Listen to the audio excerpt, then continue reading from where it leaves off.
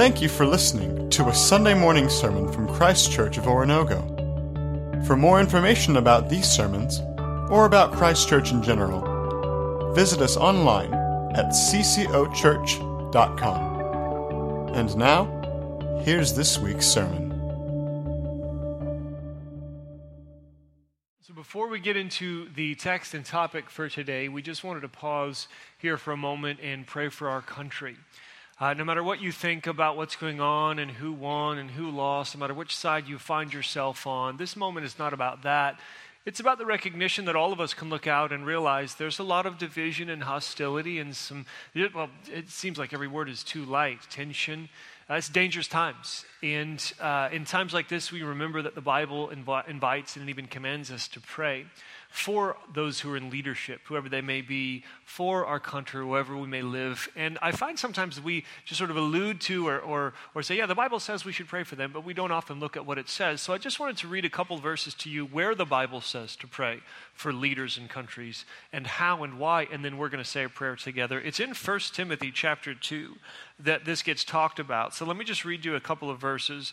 Paul is writing, and he says, I urge then, first of all, that petitions, prayers, intercession, and thanksgiving be made for all people. Then verse 2, for kings and all those in authority, that we may live peaceful and quiet lives in all godliness and holiness. This is good and pleases God our Savior, who wants all people to be saved and to come to a knowledge of the truth. And what we see here is that we're invited to pray for conditions of peace, and we're invited to pray for our leaders and ask that they make decisions that would bring about conditions of peace so that we, the church, can do the critical eternal work of sharing the gospel of God saving us through Jesus. And so if we could, let's just pause of the many things we could legitimately pray for and pray for a few of them. Father God, we're thankful to be together today as a body, and we pray for the country here in America that you have given us, and we're grateful for this place, and we are aware of just the long, glorious history, and we look into the future and don't know what to expect, and we look at the present, and regardless of how we feel about it, we recognize it's a divisive, hostile, tense time, and so we pray for President Obama, we pray for President-elect Trump, and we ask that, and those they lead along with, and those who are part of their teams, and we ask that you would get a hold of them and get a hold of their minds and their hearts and draw them close and bring them all to repentance where that is necessary and encourage them all to move forward in paths that fit what you want. And at the end of the day, we just really do ask that your will would be done. We recognize that there's much work and much conversation and much to be done, but we also recognize that we begin with prayer because you are sovereign over all the nations on the earth, and they are to you as drops of water in a bucket. So be you and help us to be us faithfully in the times in which you have put us here in the places where we live. We pray all these things in Jesus' name. Amen. So, question, have you ever had one of those Sundays where you're like on the way to church and you already wish you could take the Sunday back? Like nobody in the family wanted to wake up for church, least of all you, and the morning just progressed as unplanned. You were annoyed at the kids for whining, they're annoyed at you for yelling, and you're all annoyed at Starbucks because the line was too long to make it to church on time. And you elected to stay in that line nonetheless, and so you made yourselves late to church, making everybody more irritable, and you just pull up and you park and you breathe and you think to yourself, why are we here? Why are we here? And then you get out and you get the little kids over here to Children's Church and you send the big kids across the parking lot and you make your way to the cafe to get a cup of coffee to replace the one that spilled in the car. And you finally make your way in here and you sit down and you look to your right and left and you see some people you don't know. You maybe see some people you don't like and you're singing songs and then somebody gets up to talk, to preach. And you ever think to yourself, like, why are we doing this? Why do we do this week after week after week? And truth is, there are plenty of reasons why you could tell yourself not to do this. I mean, this place is full of hypocrites, and pretty sure I might be one of them. And I'm tired, I'm exhausted, I'm spent, and I'd rather be relaxing or sleeping or fishing or watching football or whatever it may be. And you think these things. I don't know, maybe you think I'm not supposed to think these things because I work here and stuff, but I think these things too sometimes. And I actually have a personal discipline of mine, too. When I walk into church, I always stop and ask the question, why are we here? Like, why are we doing what we're doing? Why do we go about this process week after week after week? And in a word, the answer is, of course, Jesus. Because he is. Because he lived and died and rose again, or at least some think so. Because he is everything we need. I do believe that what we always need most is a clear vision of Jesus. That what we need most is to see him for who he is. I think if this book, Scripture, is any kind of reliable guide to life, then we have to start here with this recognition that what we need most is a clear understanding of God's Son, of Jesus Christ, our Savior and Lord. I think this book is clear from start to finish that no matter what is going on in your life, no matter what is going on in your family, in your workplace, no matter what's going on in your mind and your heart as you think about the past and the present and the future, what we need more than anything else is to see him clearly so that we can follow him well. There is no problem in our lives for which we lack a Jesus solution. So Jesus is the reason you and I are here this week and hopefully next week and the week after that. But who, after all, is Jesus? What was he like? What is he like? Do you ever ask yourself these kinds of questions? What was Jesus like? Was he short or tall? Was he funny or serious? Was he sarcastic or was he sweet? Was he more likely to laugh or cry or maybe both? Was he the Christ, the Savior, the Lord? Is he Christ, Savior, Lord? And what do those words even mean? And do you ever ask, what does Jesus think about the things that we think about? What if he were walking on the earth today? If he were on the earth today, would he come to Christ Church? If he did, what service would he come to? I'm sure you probably think this one, you know. Where would he serve? Would he be the one preaching? Would he even be here, or would he be somewhere else right now? And if he were an American, who would he have voted for on Tuesday? And would he have voted at all? Would he have been on the ballot? What would he think about the results of this particular election? What would Jesus think? What would Jesus do? Do you think Jesus would be more likely to wear leather and ride a Harley, or to wear a three-piece suit and apply for a position as CEO? Which of the two, you know? Here's a question for you. Would Jesus carry a gun? You don't have to answer. And if so, would he shoot it? And if so, what would he shoot it at? And is there really even any biblical way to know the answer to this question? And if there was, do we want to know it? Or would we rather just keep on assuming whatever we've been thinking before? Did Jesus really perform healings and exorcisms and other miracles? And if he did, why? Did he really tell stories, argue with religious leaders, play with children, choose 12 followers? Why? Was he a man? Was he God? And if the answer is both, then how in the world does that work? And this career of his, this ministry, was it organized around a central theme? Or was he just sort of going around doing whatever good was in front of him and hoping for the best? And what about this death that so obviously and defensively dominates his story? Did he know that it was coming? Did he plan for it? Did he welcome it? Did he resist it? Did he invest it with meaning? And why was his death not the end of the story, but in some strange way, another beginning? Who was Jesus? Who is Jesus?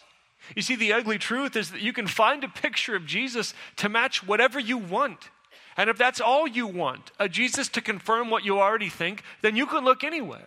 But what if that's not all you want? What if you want the truth?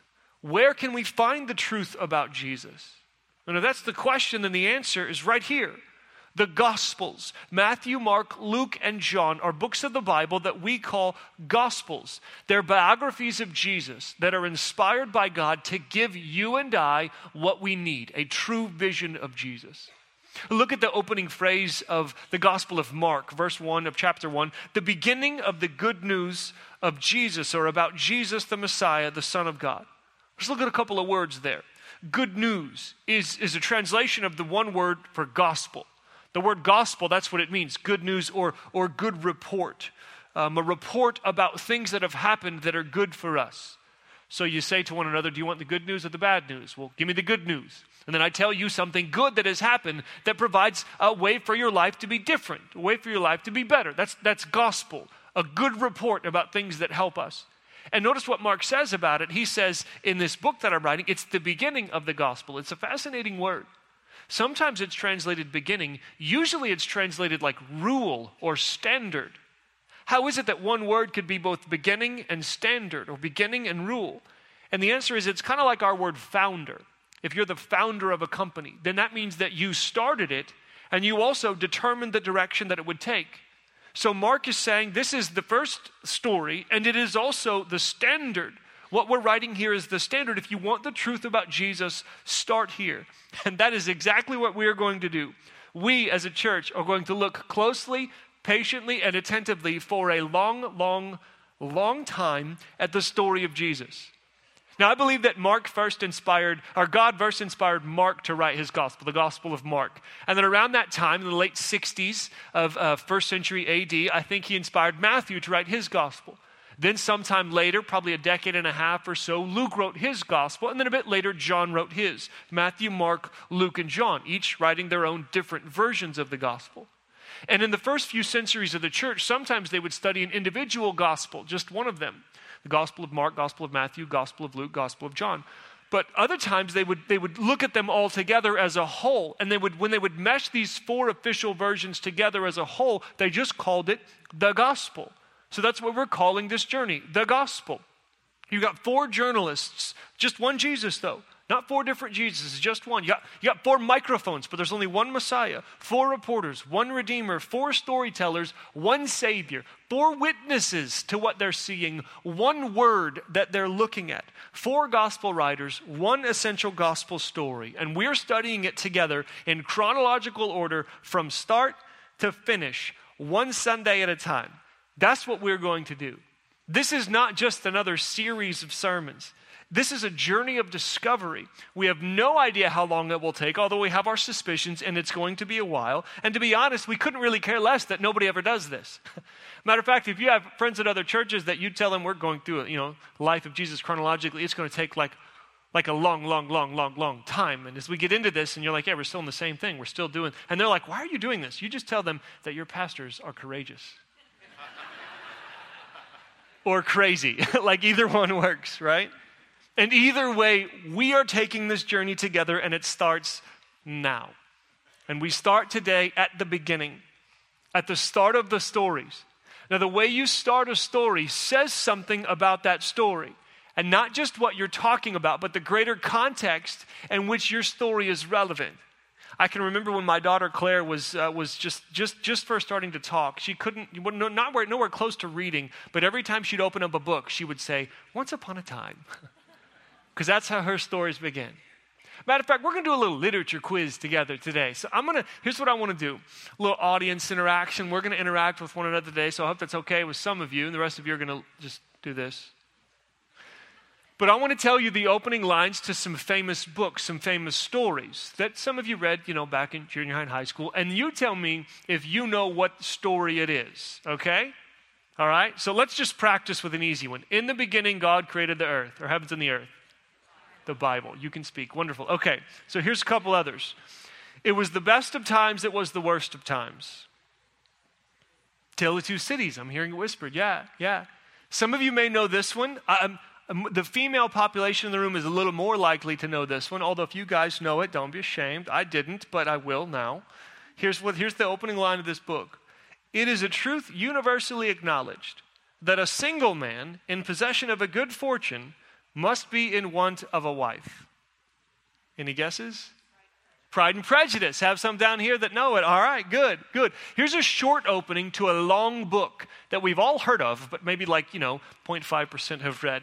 The first three words are, call me Ishmael. Moby Dick. You guys have read it. At least you started it. I don't know how far you got, but congratulations. Here's one, I've not read the story, and I don't know that many will have, but you'll know if you listen to the line, you'll know what story it is. All children, except one, grow up. Peter Pan, very good. And finally, of course, a long time ago in a galaxy far, far away. Yes, we're all on the same page. Excellent. How you start a story means something. And this story in here is no different. The Gospels are no different. Now, we're going to do this over the first couple weeks. Today, we're going to examine the opening lines of the Gospel of Mark, the Gospel of Luke, and the Gospel of John. And then next week, Mark Christian's going to talk about the Gospel of Matthew. So we're going to look at three of them today and one of them tomorrow. And today, in order to hear, because they opened in different ways, and so we got to find a way to kind of tie them together, And so in order to hear these three openings, Mark, Luke, and John, in the same key, we're going to ask of them the same question. What if Jesus never came? They're all writing stories because they believe Jesus came. And we're going to look at the way they start the story and ask, what if Jesus never came? And we're going to get three different answers to this question. What if Jesus didn't actually come? We'll start with the Gospel of Mark. Number one, if Jesus never came, politics is our best hope. You may be wondering, why are you saying that? I mean, I know what, Gospel of Mark, what? If you want to understand the opening phrase in Mark's Gospel, you need to know something about what was happening at the time in Mark's world. He wrote the Gospel in the late 60s, and it was by all counts, a crazy time. If you were to ask somebody living at the time in the Roman Empire, describe your world for me. Describe like the fabric of society. They would say chaos. That's what's going on. In Jerusalem, where Mark is from, they're in the middle, or towards the end rather, of a long 4-year war. This huge war between the Jews on the one hand, who were fighting for their belief in God, and the Romans on the other hand, who are fighting for political supremacy. And this war took 4 years, 66 to 70. And we believe Mark's writing about the year 69, when things back home are in absolute and utter chaos. The Romans are sieging them, and it's getting nasty, it's getting ugly. And not only are things pretty crazy back where Mark is from, but Mark is in and writing for the church in Rome, and things are even worse there. They're an even bigger mess. If you're a historian or like a history buff or a total nerd, you might have heard of the year of 4 emperors. It was AD 69. And these were 4 emperors, not because, they kept getting sick and dying, and not because they just voted a lot and had peaceful transfers of power, but because one guy would kill the guy in power and take his throne. 4 in 1 year. Absolute chaos. And everybody in Mark's world is looking around going, where can we find relief? Where can we find something to put our world back together? And Jews, they hoped for the most part for a violent revolution. We need a deliverer. We need a Messiah to come and save us from the Romans, save us from those who oppress and exploit it. We want revolution. For their part, the Romans didn't want revolution so much as we just want a new good emperor, a new leader who can lead us into a time of peace. A new person who can stand ahead of us and guide us well. And into this world, Mark drops a bomb, Mark 1:1. The beginning of the good news about Jesus the Messiah, the Son of God. Messiah is a word that recalls Jewish hopes for revolution. The good news about the Messiah, the one who they hope would come and deliver them. And Son of God is a phrase not only familiar to those who know the Old Testament, but to all Romans who called the emperor Son of the Gods. And so Mark writes in no uncertain terms, and he says, I'm announcing to all that only in Jesus will you find what you're looking for. And by the way, it probably won't look like what you think. But if Mark 1:1 were never written, if he had no cause to say this, then violent revolutions or new leaders would be our only option. And we'd all have to continually look forward to the next leader. I mean, I don't know about you, but I'm sure we're all super excited for another election cycle. How many want to go through that again right now? No. Leave the pop-up ads and all the rest of it. No, just give us at least a few years. Yet that is the best the world has to offer. I'm not trying to be snarky, and I do believe this point comes out of the text. That is the best the world has to offer. The hope that the next person in power will be better than the last. If Jesus never came, that's the only hope we've got. Secondly, if Jesus never came, we're stuck in darkness, death, judgment, and lies. How's that for positive thinking? This all sounds terrible. We're stuck in darkness, death, judgment, and lies. And yet I think that's precisely what John wants us to see. You read the whole opening, or you heard it read just a few moments ago. Let me key you in on a few primary lines that I want to draw our attention to from the way John starts his gospel. John chapter 1 verse 4 says, in him was life, and that life was the light of all mankind. A couple of questions for you. What is the opposite of light? Darkness, yes. I'm glad some of you are aware of the opposite of light, yes. And what is the opposite of life? Death. Without Jesus, we can't see God, and therefore we can't find life. That's what John's saying. Let me read you another one, 1:14. The Word became flesh and made his dwelling among us. We've seen his glory, the glory of the one and only Son, who came from the Father, full of grace and truth. What is the opposite of truth? Lies, yeah. And what is the opposite of grace? Well, that's a tough one. Getting the judgment I deserve is probably a decent answer to the question. So without Jesus, our best option is to hide from the truth, but it won't work because we still won't avoid the all-seeing eye of God's judgment. That's what John's saying. If Jesus never came, we're stuck in darkness, death, judgment, and lies. And lastly, if Jesus never came, we have no news to report. Bottom line, there is no story to tell, which brings us to the start of the Gospel of Luke. And I think as we go through this that a lot of you are going to find that Luke is your favorite because Luke reminds me a lot of us. He didn't grow up with these stories, and so he goes into investigation mode. Let me read you how Luke's story starts. And if you ever think, well, the Bible's just a bunch of fairy tales, notice the introduction of Luke, because he doesn't seem to be saying this is a fairy tale. Here's how he starts. Many have undertaken to draw up an account of the things that have been fulfilled among us, just as they were handed down to us by those who from the first were eyewitnesses and servants of the word.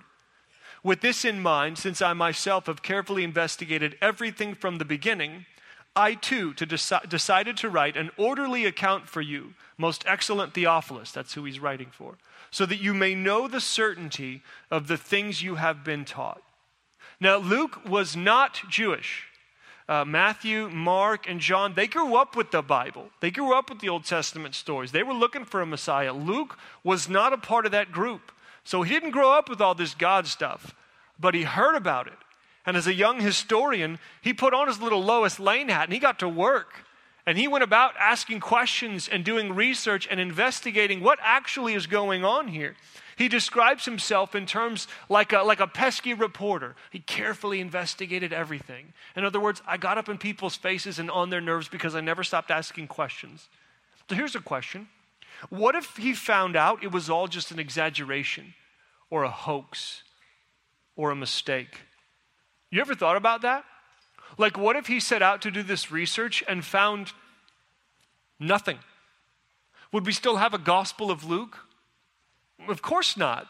We wouldn't be here. Had nothing happened, there would be nothing to write, no good news to report, no story to tell. But that's not where Luke's research led him. As he dug into some of these things, he learned about stories he couldn't deny. He discovered multiple layers of witnessing. So he's talking to those who are friends of Jesus, and they're saying things like, yeah, Jesus sure seemed to like to pick arguments and fights with some of the religious leaders that everybody else thinks are pretty cool. And then he's talking to the opponent saying, tell me about this Jesus. And they say, yeah, I remember him. He sure seemed to like to argue with our most respected scholars. And Luke's going, look, you guys are saying it, and you guys are saying it. It must have really happened. So Luke finds not only multiple layers of witness, but eyewitness accounts. Talking to a person who was outside the tomb when Lazarus came forth. And he says, you mean to tell me that you knew this guy Lazarus, and you saw him die and embalmed, and they put him in a tomb, and 4 days later you saw him walk out? The guy's like, yeah, I did. Totally saw it. Did he stink? Yeah, he totally did. Yeah. Did not smell good in that moment. And Luke comes across embarrassing details. Like the time when Jesus finally tells his followers, hey, I am actually the Messiah. What you hoped for is true. I'm the one, and I came to die for the sins of the world. And then Peter, the leader of your group, took him aside and rebuked him? Your leader that much didn't understand Jesus? You put that in your story? You wouldn't make this up. And then wait a second, so you're telling me that in our world where females aren't even allowed to testify in a court of law because they're not considered legitimate witnesses, you're telling me that the first people to see and report the resurrection of Jesus were ladies? Yeah, they totally were, yeah. You wouldn't make this stuff up. And then to top it all off, as he goes about this, what he discovers most of all is an undeniably empty tomb, which if it were still full, people would just point to it and say, Jesus is still dead. You can't make this stuff up. So Luke is doing this research, and if at any of these points that research led to a dead end, that would be the end of the story. But it wasn't. It was the beginning. Because after meticulous examination of the details, he concluded that this is for real, that Jesus really did come. And because he came, first of all, we have a story to tell. You have news to report. You do. It is true news, and it is good. It is a story worth telling. It is a story that once you understand it, you can't keep it to yourself. You ever had these kind of experiences you just got to talk about? I remember this time when I was younger. It was in between my freshman and sophomore years of college. And I'd gone back home that summer to just spend some time hanging with and loving on my family. And I was preparing to come back to college, and it was just getting everything ready and kind of just packing all the boxes and whatnot. And while I'm doing this, I get this phone call. And they bring, remember like when cordless phones were like the coolest invention ever? It's like forward thinking. We had cordless phones and pagers. Anyway, so they bring me this cordless phone out in the front. Or somebody's on the phone for you. I got on the phone. This guy's like, yeah, my name's Vernon Coleman. I work at South Point Chevrolet. And I just wanted to tell you, Michael, God wants to bless you with a car today. And I'm like, what is this? Like, Who are you? You know, it's like, yeah, I'm Vernon Coleman. Come down and see me. I got something for you to come look at. And I'm thinking to myself, yeah, you got something for me to come look at. And when I come down there, God wants to bless me with a car so long as I have $10,000 or whatever it may be. But I figure this might be a prank call, in which case whoever is doing this is really good. Or this may just be like a random call through the phone book. Maybe that's a thing. But it doesn't happen every day. So we traveled all the way across town. We hopped in the car, got out there, made our way to the lot, found this guy waiting for us. Sure enough, this big, tall car salesman. I'm Vernon Coleman. Good to meet you, son. Good to meet you, too. Why am I here, you know? And he starts walking me along the sidewalk. And he's like, so, young man, I hear you're planning to serve in ministry. And I'm thinking, this is creepy now. Like, who are you and how do you know these details about my life? And as we're walking along, he says, what do you think of that? And he points over and I see this white Jeep Grand Cherokee. And I'm thinking, I'm 19 years old. I'm a 19-year-old dude. What do you mean, what do I think of that? I think it's the coolest thing I've ever seen, you know? And he's like, well, what if I told you this was yours? And he handed me the key. My jaw drops. I hop in. There's gift cards for gas and oil changes. I get back out. Don't know what to say. He says to me, by the way, they paid for your tags and insurance too. I am floored. And then he tells me the clincher. He says, just in case you're wondering, I cannot and will not tell you who did this. To this day, I have my suspicions, but I do not know who bought me a Jeep. I can tell you this. I told that story 1,000 times. Like the very next day, I go back to college and everybody I saw, hey, how was your summer? Awesome. Guess what happened in mine? Somebody gave me a Jeep and I told the whole thing. And my friends I told this so much, my friends got annoyed at me and started making fun of me. Like I'd hear them playfully while I'm telling the story over here. They're over there like mimicking my every word because they've heard it so many different times. But I don't even care. Like this just happened to me and I want to share it. So let's think about this realistically with the story of Jesus in the Gospels. It would make sense. It would actually make sense if every time you talked to someone, you're thinking in the back of your mind, I have good news for this person. I got something I got to tell them. And you're looking for ways to kind of naturally insert Jesus into the conversation. Not out of some sort of crazy manipulation tactic, or not because you need to feel better about what you believe, so you need them to believe it, but because you just love them and you have this well-grounded enthusiasm regarding the events of Jesus' life and death and resurrection for us. Now, I know it may sound weird, and I'm not even telling you to try to think like that yet. I do think it may happen organically as we look at the story. I recognize we may not be there yet. Luke is writing, remember, to this Theophilus guy. Luke is writing to someone who likes the Jesus story, but he's not 100% sure he buys the whole thing. I think many of us are exactly there. And that's why we're doing this journey. That's why we're taking this walk together. And I do think that if and as we really get what Matthew and Mark and Luke and John are talking about, we might become weirdos who can't shut up about Jesus. Maybe not, but we'll see. Either way, you have news to report, a story to tell. It is good and it is true. Secondly, we have received life, light, grace, and truth. We have everything we need. We have received life and light and grace and truth. This is the Gospel of John again. In him was life, and that life was the light of all mankind. We saw his glory, the glory of the one and only who came to us full of grace and truth. We have everything we need. He brings life, and death starts working backwards. We depend on external things for life: air, water, food. God alone is immortal, has life within himself, and he shares this life with us through Jesus. Jesus brings light that overpowers the darkness.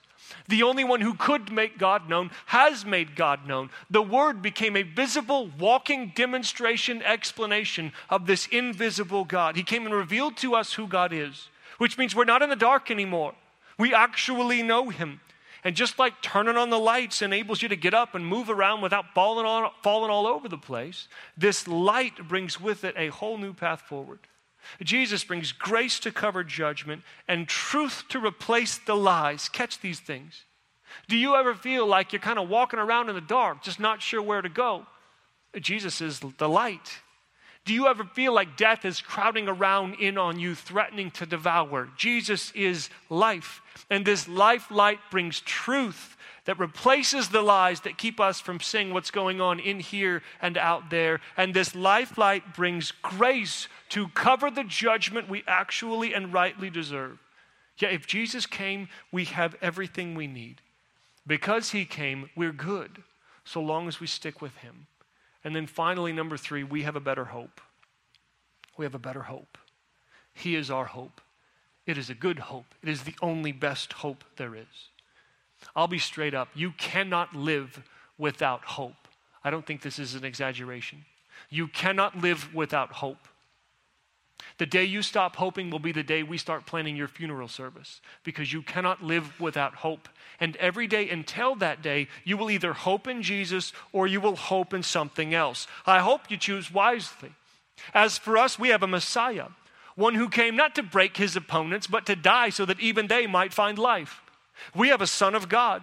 Focus not on how he can secure his own power and make sure we all feed his ego or earn him a reputation. He doesn't need money. He doesn't need power. He doesn't need glory, because he's always had it. And he gave it up to come here and hurt and cry and sneeze and eat and die.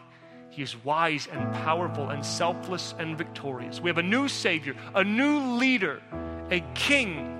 Not the king we deserve, but the one we desperately need, Jesus. He's the one you've been looking for wherever you've been looking. And if you don't believe me, I'm not asking you to believe me. I'm inviting you to believe him.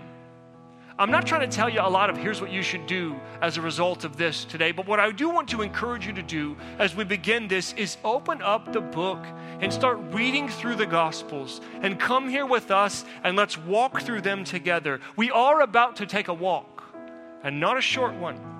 By the time we get to the end, none of us will be the same. I can promise that it will get difficult and that at certain points we'll discover sore spiritual muscles we didn't even know we had. It'll be long, it'll be surprising, it'll be liberating, it'll be demanding, and along the way we will see Jesus. That's not a journey I want to miss. That's a discovery I need. You? Father God, be with us as we step out on this journey. Help us to make the time in our lives to engage your story, and help us to listen to it well together. We want to see your Son. We ask that you would help us to do so well. It's in his name we pray. Amen.